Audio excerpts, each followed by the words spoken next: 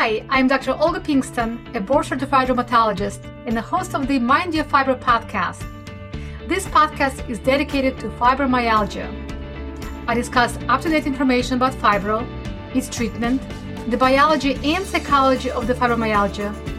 I cover the pain science education, the complementary and alternative methods available to you now to improve your symptoms.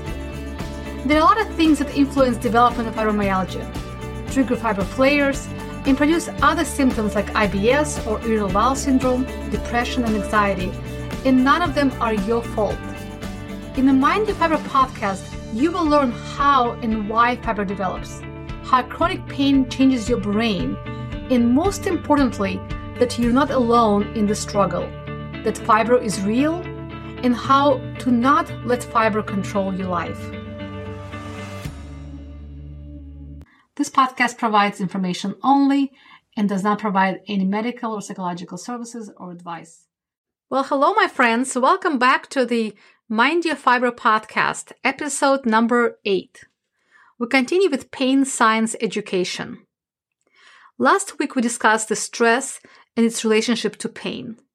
Today, I continue with this topic, but go a little deeper. Some may find it a little dense, but I will make it easy to understand. Again, stress is a situation that is difficult to cope with, and it creates a reaction in the body, physical, mental, emotional, and behavior.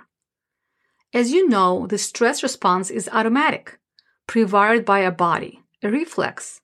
Your body's sympathetic nervous system, the fight or flight response, that gets activated to save you from danger. Think of the primitive times when early humans were living in caves and someone gets spooked. The automatic nervous system, sympathetic nervous system, will automatically, without your obvious input, will kick in and will make you ready to fight, run, or freeze. So if stress is a situation that is difficult to cope with, how does your brain know which situation is stressful, thus triggering the stress response in the appropriate time and level?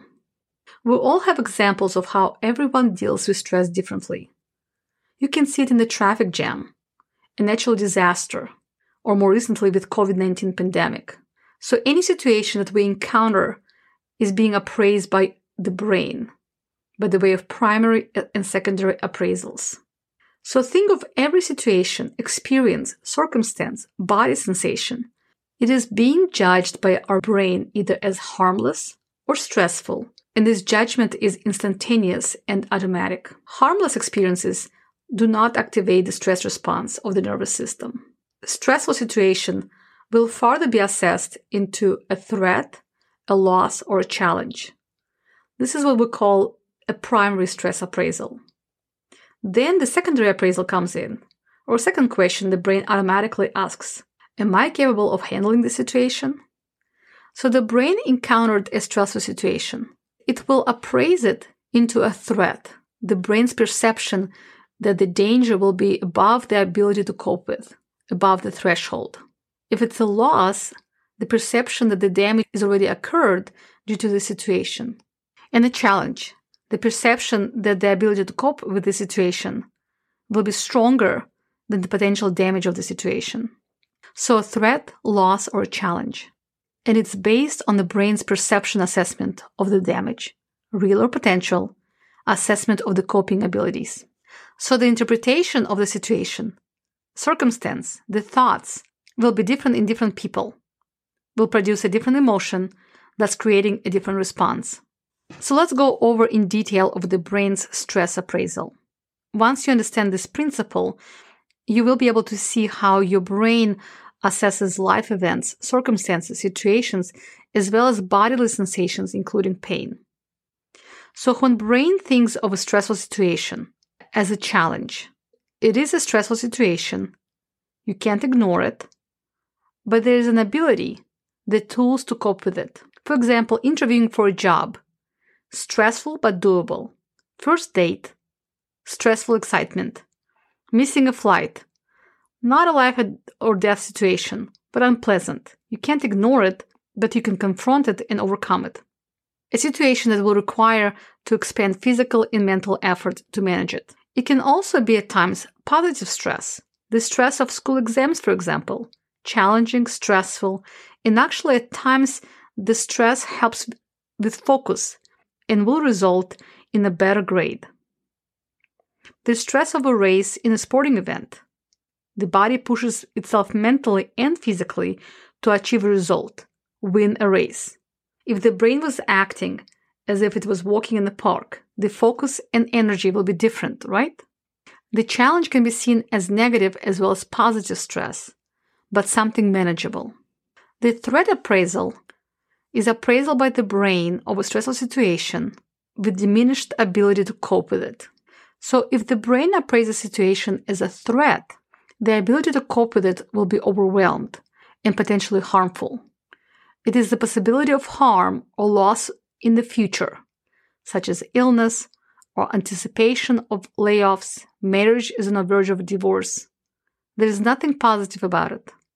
There's a strong possibility of harm, but it's not there yet. What is loss? The loss is a damage that has already occurred. Loss of a job, divorce, death. The stress causes irreversible damage. Harm is done. Depending on the situation and its appraisal as a threat, loss, or challenge, the brain will think different thoughts, will create different emotions, and behave in different ways. If the situation is appraised as a loss, the thoughts of loss will bring up negative emotions, grief, sadness, anger. If the stressful situation is appraised as a threat, it will also produce negative emotions, anxiety, fear. Challenge will produce more emotions related to potential for gain or personal growth, more motivational, energized. So why are we discussing this? All experiences, situations, sensations get analyzed by the brain, and it decides if they're harmless or stressful. So pain is a sensation in your body that gets transmitted to the brain. Brain analyzes it, and it will only be a stressor if the brain decides that this is a stressor, that this pain is threatening or unmanageable, and if the person judges it as experience that is beyond his or her ability to manage.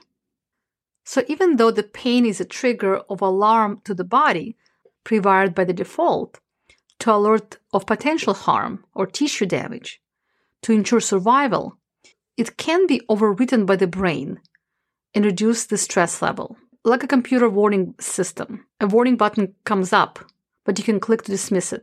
Brain has significant influence on the pain system. For example, it can increase its focus on pain or actually divert the attention to something more important. I remember when I was on the ER rotation, the trauma team were caring for a mother and her child after a car accident.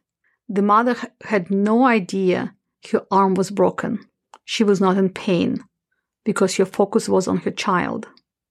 So if the brain appraises the pain or potential pain as threatening, it will focus on it and be less able to shift attention to other things.